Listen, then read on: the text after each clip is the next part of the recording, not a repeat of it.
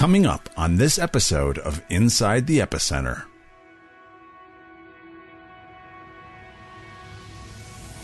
But see, this is the whole essence of what the church is.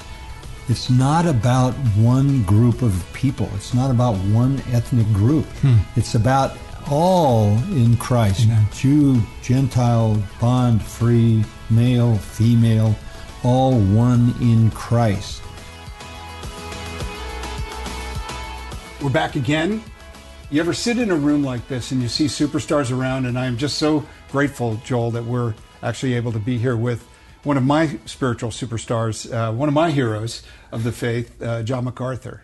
So we're in this center, and particularly in a room that you use for podcasting, that is got ancient, well, maybe not quite ancient, but some of the earliest translations of the Bible. You've got. Tell us a little bit about this room, and then we're going to get into our topic of why did Ben Shapiro ask you, of any American evangelical, to sit down and talk to him. We're going to get to that in a moment. Just describe this room, and because I think this is a microcosm, this room, of your whole life's work. So this generation of young people, these millennials, pride themselves on their disconnect from history. They pride themselves on the fact that they've arrived on the planet and they have an identity that is so isolated from anything in the past or anybody else. And this is what they're proud about. And it's very hard in that kind of environment to bring the full richness of the past into their lives. So what we want to do, even with the guys that come, this is at the Master's Seminary, we want them to understand when they step into this seminary, they are stepping into history. They're stepping into a heritage. That we didn't invent the church. We didn't invent expository preaching. We didn't invent systematic theology or biblical theology or sound doctrine. We are just the next guys with the baton in the long run toward the final glory of Christ in the end, and we're trying to take the baton to this generation. So we want them to have a sense of history. So we created this room. They call it the MacArthur Center, and it's really the Museum of Expositional History. And we'll take some pictures and post in the show notes so people can see. So on the ceiling are basically reproductions of famous paintings of all great preachers through history, starting with our Lord speaking to the doctors in the temple when he was 12 years old and coming all the way through history so that they understand this is sort of like the cloud of witnesses over their heads. You're taking the baton from some great monumental sort of Mount Everests in church history. You have to understand the seriousness and soberness of that. And surrounding us in this little booth here are the tools of exposition, the ones that I've used through the years. Some of the greatest things that have ever been written, like Fox's Book of Martyrs over my left shoulder, an original edition, the first Bible ever printed in Scotland. That's it right there. The original King James first edition, and some of the commentaries and some of the writings, some of the old books that these men used, that we just want to put weight on this challenge of being an expositor. And you understand that you are in a long line of men who basically not only gave their lives living, but gave their lives, many of them, as martyrs for the sake of proclaiming the Word of God. So this is a sort of a tribute to the history of expositors. And some of the ones who touched my life in special ways, Jim Boyce, my friend R.C. Sproul, Dr. Charles Feinberg. And there's a little picture of me preaching in Calvin's Cathedral. That was the night that they introduced the French edition of the MacArthur Study Bible, and it was first introduced in Calvin's Cathedral. Wow. And I was preaching in his pulpit. And somebody said, it was the first time that someone had preached a message on the authority of Scripture in 100 years in Calvin's Cathedral. Oh, my gosh. So there's just a lot of sort of history Speaking of the here. great cloud of witnesses, I don't know, of course, exactly how it works in heaven, but you almost have to picture the Lord bringing Calvin over to open up a portal, say, just for a moment, I just want you to see that. Well, if that does happen, who knows? If it does happen, we just want these guys to know these are the ones that are looking down, checking their sermons. Right. So this is fascinating to me, and I think it's an interesting way to begin this particular podcast, because you had a fascinating conversation with one of the leading millennial voices in the United States, Orthodox Jewish, modern Orthodox, Ben Shapiro. Not a believer in Jesus as Messiah, respectful of Christians, fascinating voice, commentator of what's going on in our society today. Now, it's not surprising to me that a leading conservative or just media voice would want to talk to a leading American evangelical, but that tends to happen because they want to talk about politics. Mm-hmm. If a person chooses you to put on their program, you're very Googleable. You're going to know what there's you're going to get. Mystery. No, there's no mystery. No mystery. Look, you're not literally here to talk about Donald Trump and Joe Biden. You're not here to talk about the politics. You're here to talk about the Bible, about Jesus, about the gospel. You do it lovingly and winsomely, but you can't sit with you and not have that conversation. So if you're Jewish, or at least whatever your faith or lack of faith, if somebody invites you on the program, they just need to know what they're going to get, and it'd be impossible to think you did. So Ben Shapiro, I love Ben, and I don't know him personally. I've been on the program. Talk about how that got started.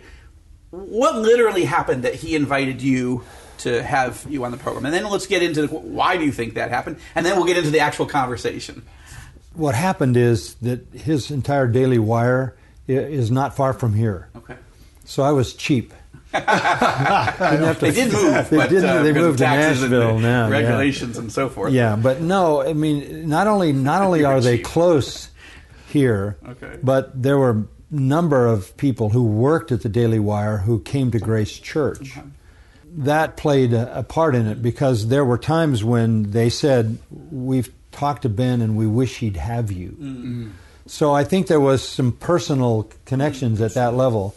But yeah, no, he had to get past the reality that he was going to go into the lion's den in a certain sense because he was going to hear things from me that he didn't believe. Which again is, Larry King in his day would have Billy Graham on. He had me on so many times. Okay, too. There you go. Yeah. But that's a little bit different from a kippah-wearing Orthodox Jewish man, because then you're getting into the most sensitive point of tension. Larry King, by his own confession, was an agnostic. Yes. But Ben was a true believer in Judaism. But anyway, the bottom line, I think, is what he said to me after the conversation. Okay. He said, "You cannot know how refreshing it is to talk to someone about the Bible who actually knows what's in it." Wow. So he said, "I'm weary of having conversations about the Bible with people who claim to know the Bible and don't know anything about it." I think the common ground, I think what Ben saw in a conversation with me was that from the standpoint of ethics and morality and virtue and honesty and truthfulness and character, the Old Testament and the New Testament taught the same thing. And that was the common ground. And that's what he focused on at the beginning of the conversation. He would say things like, when it comes to life and all of that, we believe the same things. Well, of course we do, because we have the same God in the Old Testament that we have in the New Testament. He's not going to change his character. Yes, and I just want to make a point here because I have great respect for Ben. Obviously we wouldn't agree on probably on every issue, and certainly not theologically, but common ground in our culture today is not enough for most people. If you come from a tribe, politically, I understand. philosophically, it's like a betrayal to talk to someone and have a respectful, interesting conversation and be friendly about it, even if you disagree. I'm finding that opportunity with major Muslim leaders, but some on my own evangelical tribe, like, how could you do that? Because they are open to having a conversation. I believe in that, but I'm glad that you do, glad that he did. It's an astute observation that people are defining themselves narrower and narrower and narrower all the time. And when you talk about common ground, it's almost offensive to people. Right. Particularly if you say you're an evangelical. How would you find common ground with a Jew? Well, that's the first thing you look for. Yes. Right? I mean, the Apostle Paul, when he wanted to get to the gospel with Gentiles, he went to creation. He talked about the Creator, because everybody has to understand that if you have an effect, you have to have a cause. At least every rational person. But whenever he talked to the Jews, he talked from Scripture. So I knew that there was one point of common ground. That was that what God said in the Old Testament, Ben confessed to believe. Yes, amen. He confessed to believe. So, which is not true of every American Jew or every Jewish person. I have abandoned the Scripture. I just took Paul and the Ethiopians thing, and I just said, okay, let's go to Isaiah 53. Yeah. And what amazed me was that for 20 minutes, and that's a long time, and I'm like this far from his face, and 20 minutes, and he doesn't move, and he doesn't say anything, and it's kind of a frightening thing to talk to him because he's so smart and he's so fast. He's very fast. And you don't know, what's coming. And so it's like an Alzheimer test, first of all.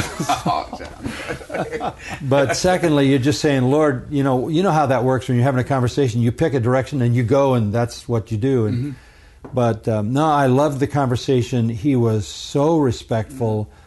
I felt... My respect for him, which was already there, but it grew in part because this point about, sometimes you're on with an interviewer, you've been on with so many over the years, and they're really not interested in your point. No. They're interested in making their point, and they just want you to say yes or no, or, you're there for... Absolutely right. But he, on his own show, he's telling you what he thinks, and he kept the same principle with you. I actually want to know what you think.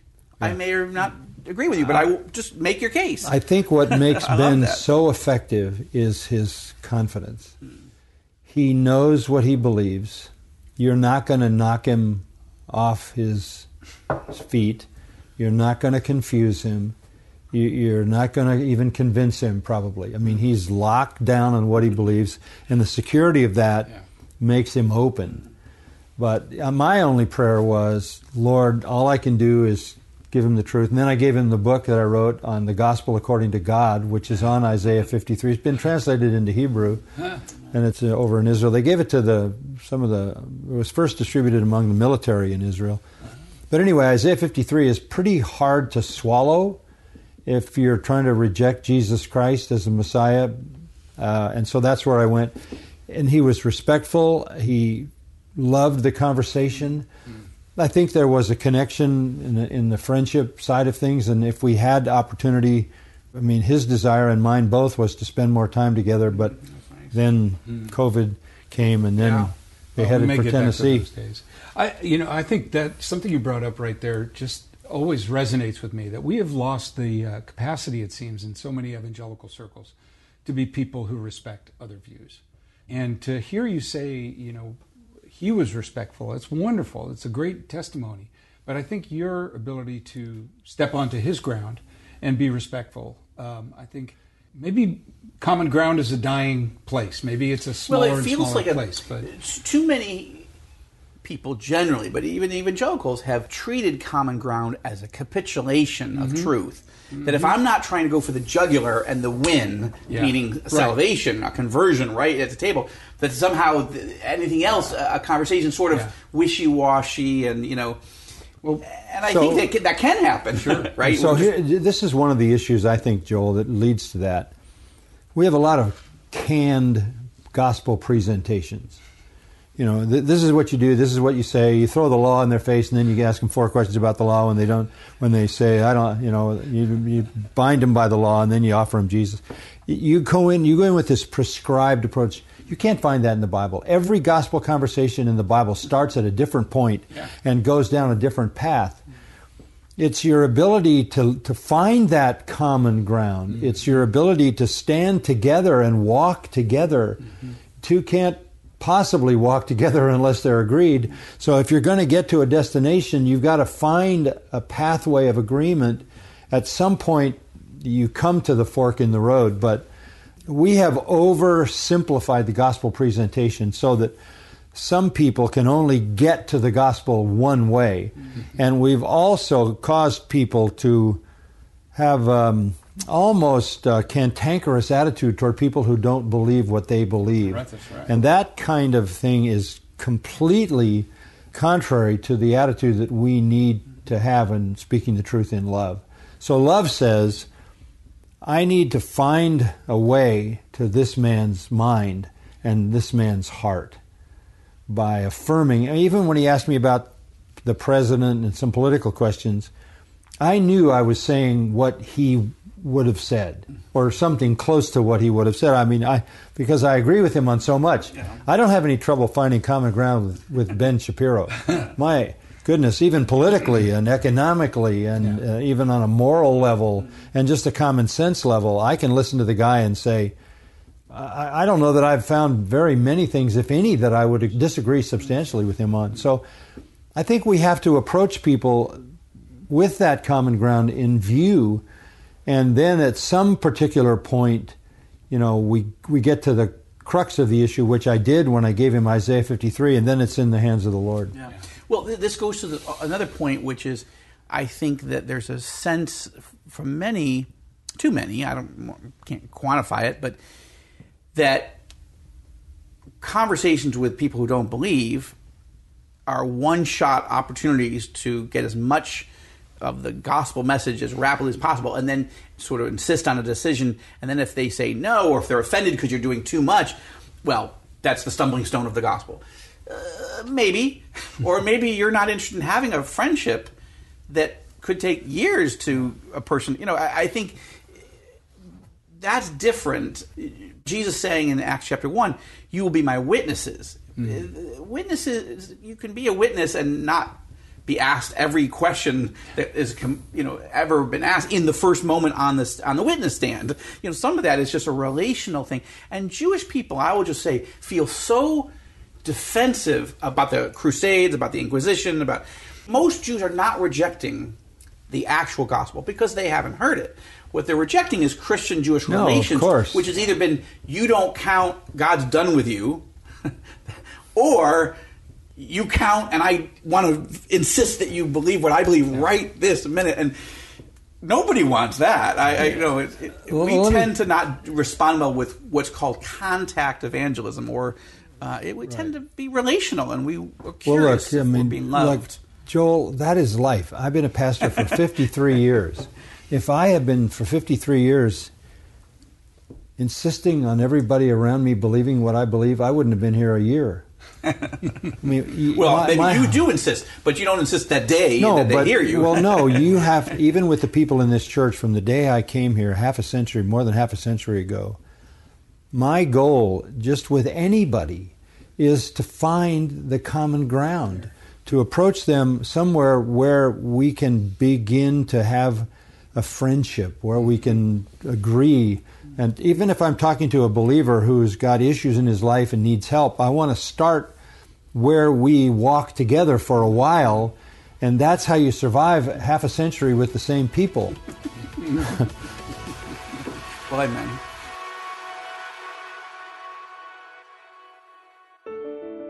Hi, this is Joel Rosenberg. There is nothing more powerful than prayer. We serve a prayer hearing and a prayer answering God. So if you would, take a moment right now and pray for our many partners across the epicenter. Many of them regularly face persecution, harassment, and many, many difficulties. And your prayer could make a tremendous difference in the war against evils that face them. We know how the story ends. Let's pray to that end together. Well, I think this common ground theme is so rich and so important for discussing Israel and her neighbors, right? Because Christians, Jews, and Arabs in the land of Israel, they have centuries, millennia of frictional places. And finding common places of morality or discussion, it's so crucial. It's actually essential to what we do at the Joshua Fund, because we seek to bless Israel and the neighboring countries in the name of Jesus. You put those things together, and you have to work with a common ground mentality, or it's like throwing gasoline into a fire. The potential for explosion in that sort of mix is always great. I know, especially with Jews and Muslims, right? I know you always say, don't say explosive growth, but we see the gospel going forward in ways that is not explosive, in the sense that it's conversational and it's conversional. It's really common ground finding. Remember when Paul spoke at Mars Hill? 3 reactions: acceptance, this guy's a crazy person, a babbler, or, hey, we'll hear more about this. Let's hear more. How could you hear more unless you find a place to have that conversation? But see, this is the whole essence of what the church is It's not about one group of people. It's not about one ethnic group. It's about all in Christ. Jew, Gentile, bond, free, male, female, all one in Christ. So there's no sense in which you don't get that, because you understand that to bring somebody from Israel to the knowledge of Jesus Christ is not all that you're interested in. It's just the focus of your life. The fact that I'm the pastor of Grace Community Church doesn't mean I don't care about the people some other place. I mean, that kind of narrow thinking is pretty rare. I think we all understand the body of Christ is made up of all people, tribes, tongues, and nations, and that's the picture you have in heaven in the book of Revelation. And the fact that you focus on Israel in this kind of political climate may bring some scorn on you as if you're isolated, but I know full well your heart, and I know that you have no narrow view of evangelism. You understand that the world is to be brought to the knowledge of the gospel so that people can be saved from all nations, and that's what God is doing. Traveling to Israel, but also becoming an actual citizen and trying to put my roots down there, my wife and my kids and 2 of our sons serving in the Army, has really caused me to spend more time thinking about what does unconditional love mean and what does it look like. Because unconditional love means, we talk about in the Joshua 1 context, we remind people that in Israel there's actually a law. You can't open a soup kitchen and invite drug addicts and prostitutes and homeless people in and say, okay, sit down, we're going to share the gospel with you, and then you can have soup. That's very American, but that's not. It's illegal in Israel. You can't do something that looks like you're exchanging a material good with proselytization or sharing the gospel in our case. And nor should you. I'm not saying that in America that's wrong, but I'm saying Israelis, Jews, and Arabs and Muslims are so sensitive to this issue that it actually is useful to us. We believe the law is right, which is we are just here in the areas of our food distribution area. We do it through the local churches, and the idea is we're doing it because we should care for people. It's not that we're doing social gospel and not the gospel, but we don't want someone to think you're only important to us if you say yes to something and then you go down this road. Jesus didn't feed the 5,000 men and plus the women and children and say, you only get your food if you stand in this line and you say yes. Of course he wanted everyone to believe. But this is just one of these things, the 10 lepers, right? He healed them all. Only one came back to worship him. And only after he was shown that level of love. So I'm trying to ask myself and my team and our colleagues, how can we truly love people because they're worthy in God's eyes to be loved? Yes, we want something. We want them to at least hear. One of the books I loved that you wrote dealt with this issue. With Paul speaking to the Corinthian church saying, I'm not here to use all kinds of fancy language or tricks. In fact, whatever oratorical skills he had, he was trying to get rid of. Right. I'm just presenting the gospel in the power of the Spirit, and I want you to believe if it's true, not because Paul was a great preacher. And you make the point there that the churches sometimes try to do all kinds of drama and sometimes literally, or circuses, I think you use at one point, of people trying to do all these things rather than believing that just love someone, tell them the gospel, and the word will work. You don't have to do all kinds of crazy things. I think that book is titled Ashamed of the Gospel. Ashamed of the Gospel. Yeah. Not ashamed of the gospel, Yeah, and you hate to even say that the church could be so ashamed of the gospel that it would try to trick people, try to fool people, try to soft sell, take out all the offensive part of the gospel. But that's exactly what's happened, and pragmatism has produced that. Yeah. And the pragmatic churches today are disastrous, really disastrous to the testimony of Christianity, because they're full of unconverted people who are there for their own self-aggrandizement, self-promotion, self-satisfaction. They have very little to do with Christ. And so you have this large volume of people who go to an evangelical church and claim to be Christians who don't know Christ at all. They cause immense confusion in terms of what is a real Christian and what is a real church. So, yeah. And it really helped me think a lot about what were my convictions, and then realizing that when I look at how the church treats Israel, you have these categories, a lot of which are unhealthy. You either have people who are like, God's done with Israel and the Jewish people, and they're supersessionists, or in some category they're replacement theologians. But you have others who absolutely love Israel, and they will do cartwheels and backflips, but don't worry, we're never going to tell you about Jesus because we just want to support you politically. And I don't find either of those helpful. No. Because I don't want to stand before the Jewish Messiah one day and say, hey, I stood with my people politically, or I rejected them. I don't want either of those. But I do think this issue of Romans 1:16 and the issue of being ashamed of the gospel, either for the Jew or the Gentile, is a problem that a lot of pastors or even lay people, but I see it at the higher levels, struggle with. How do I love a nation and a people genuinely, and want for them to know Jesus, but not be trying to shove something down people's throats? We had a situation in Israel just recently.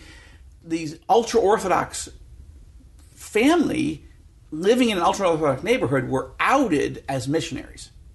Now, I don't know the real truth of that situation, John, but I will say nobody in their community knew they believed in Jesus. So let's say they were missionaries for a moment. What in the world are we talking about? To be deceptive, to sort of dress up as an Orthodox Jew, to convince everyone that you are an Orthodox Jew, ultra-Orthodox, and that have nobody around you for decades know that you love Jesus, and then be outed as a missionary. What are you doing? What's the point of that? I don't even understand. Yeah. But some people do weird things. Yeah, I think... I don't understand it. I don't think we need to make this thing complicated. We're born again by the word of truth. We're not ashamed of the gospel. Why? Because it is the power of God unto salvation to the Jew and to the Greek. So to be ashamed of the gospel is to cut yourself off from the very power that saves. So boldness with the gospel is required. It is necessary. You can't be ashamed. On the positive side, Paul says, I'm a debtor. I mean, I owe them that. I owe them, Jew or Gentile, I owe them the truthful explanation of the gospel.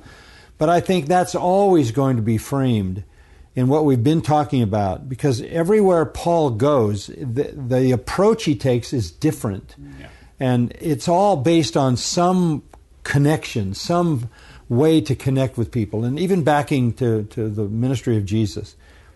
Jesus connected with people before he ever said anything by touching human life at the profoundest need. And that was physical suffering. He healed people. He could have jumped off buildings, he could have cartwheeled, he could have created trees, he could have created animals in the air, he could have done all kinds of things to demonstrate divine power. But what he did was demonstrate the compassion of God. And it wasn't always tied to a gospel lecture. It just wasn't. And I think you see that in Jesus through his whole ministry. And in the end, when they crucified him, it was an amazing rejection of not only the message of salvation, but this massive act of compassion that had gone on for 3 years, and they called him a blasphemer. So you do all that you can do. And in the end, they may not accept it. But I think that was the Lord's approach. And I think you have to see that in the New Testament, in the book of Acts as well, because the apostles go out and what do? They go to the temple, but they heal somebody. And they had that same power because it was so important to undergird this radical message with compassion at the level that most people would feel it the most, and that is in physical and human suffering. So I think if Christianity thinks that bright lights and rock and roll are going to take the place of compassion and love and kindness and tender mercies toward people, they're absolutely deceived. And that's the point. Mm-hmm. And it goes to this, at the core, I think, where your confidence comes from is the word works. And God Absolutely. has a plan. That's what, tying back to our earlier conversation. Not everyone listening to this is going to be a Calvinist. I get that. But your view from the Scriptures is if God has a plan for someone to come into the kingdom, I don't know that about them because I'm just meeting them. So you sort of acting as though you don't know what God sovereignly wants to do in this particular person or family's life, but you are making sure that they know that they're loved and that they're befriended. And because of love, you want them to know the truth of the gospel. And then the seed of that word is either going to work or it isn't. Right. But that's not because you're manipulating, that you're lying, that you're deceiving, you're trying to sneak into some community, or you're baiting them with, here's some food if you'll do this. It's not, here's some candy if you'll say yes. And I think that's important. That comes that's from a confidence way in the gospel oversimplifying the gospel. Yeah. Way, because the motivation to receive the gospel is not tied to something you get. It's tied to repentance. So you eventually you have to get there. And I think you have to get there in a way that touches the heart. You got to get there not in a way that you poor, wretched, law-breaking sinner, you're on your way to hell. I mean, that's just so blatant. I mean, there's a time and a place for preaching in that sense. But I think that reality has to be communicated with compassion and love from your heart to the individual. So I think at that point you trust not in your method, you trust in the truth. The gospel is the power of salvation. You're begotten by the word of truth, Peter says. So it's got to be biblical and it's got to be gospel, and that does the work. Then it's in the hands of the Holy Spirit. I feel like I've sat in a graduate seminar for the last hour. This is amazing. Carl, we are needing to wrap up, unfortunately, but do you want to wrap up with any last questions or comments on your own heart? You know, it does draw around this issue of Israel and what the Scripture says. And, you know, what would you say today to your congregation about where Israel is now? I mean, a lot has changed in the last 10 years since you talked to Joel, and things are happening. But where would you see that? Well, first of all, I think it is an incredible, almost unparalleled apologetic for the truthfulness of Scripture. Because not only does Israel look exactly like you would expect them to look in the plan of God, they're in the land. They're back in the land. There's a movement of the gospel there. There's a bit of openness that there wasn't in the past. The Word of God has made entrance. They're translating evangelical books. They're translating the MacArthur Study Bible into Hebrew, even though the end must be near, John. Yeah. And then you look on the bigger side and you say, and the book of Revelation pictures this global, one world dominating power that literally can cancel you, so that if you don't have this mark, you're out of existence. And then you read an article about digital identity, and all of a sudden you see it one day and it's off the internet the next day, so you know it's true. Once you get a digital identity, and that's how you buy food, and that's how you get your bank account, and that's how you get medication, and that's how you purchase anything, and they turn you off, you're canceled. That sounds like Revelation 13, exactly. So I would just say, in the big sense of things, everything is in the place that would appear to fit the scenario of the book of Revelation, with the realization that the church is raptured prior to the outbreak of all of that. So we got to be near the rapture of the church. Well, I hope so. I've had enough. Well, I feel like Paul. There's more to do. So if God will give us the strength and the energy to be a blessing to those who don't know Jesus in the Middle East, as well as to strengthen and encourage the church to fulfill the Great Commission. That's our heart. Keep this in mind, and this is helpful for people to remember. The kingdom advances one soul at a time. It's not national conversion. It's not tribal conversion. It's not even family conversion. It's one soul at a time that the kingdom advances. And so we need to find ways, personally, to proclaim the gospel to Jewish people, not just in Israel, but anywhere and everywhere, as well as anyone else. To Muslims, to atheists, to agnostics. It's quite a challenge. Well, it's been quite an amazing conversation. John, thank you so much. It's my Joel, pleasure. thank you. It's an honor. What a blessing. To be with you. Yeah. And thanks to everyone listening. We feel like this has been an intimate conversation with John MacArthur, and we're very, very grateful for the time that you've spent with us. So God bless you. Amen.